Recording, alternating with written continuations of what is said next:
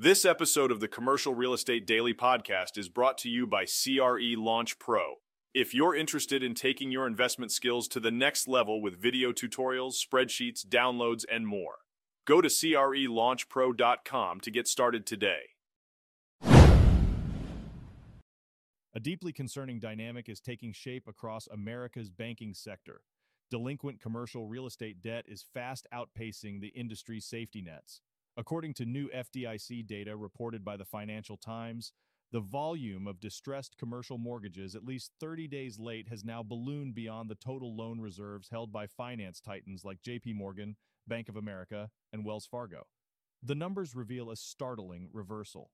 Just a year ago, these megabanks held $1.60 in reserves for every $1 in tardy commercial debt.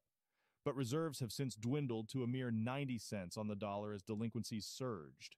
At the six largest U.S. banks specifically, the tally of delinquent commercial property loans nearly tripled in 2023 alone, reaching a staggering $9.3 billion.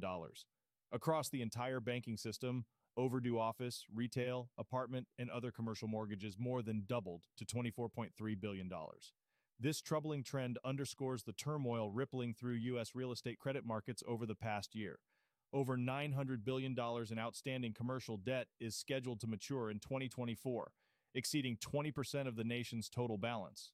Real estate billionaire Barry Sternlicht has even forecasted $1 trillion in potential office losses lies ahead. Banks' exposures to this commercial tempest have been under intense scrutiny since last March's regional banking rout. And NYCB's recent stock crater following disappointing earnings laid bare how rattled investors remain about lenders' real estate exposures. Meanwhile, the Federal Reserve continues ratcheting up economic headwinds by shunning dovish pivots on interest rates this year.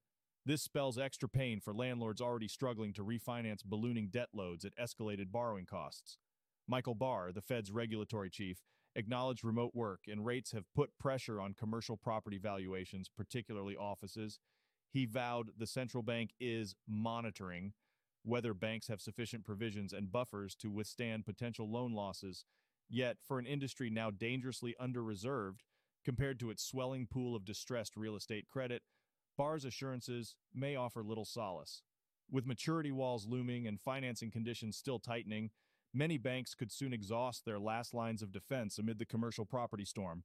This is Tyler Cauble signing off.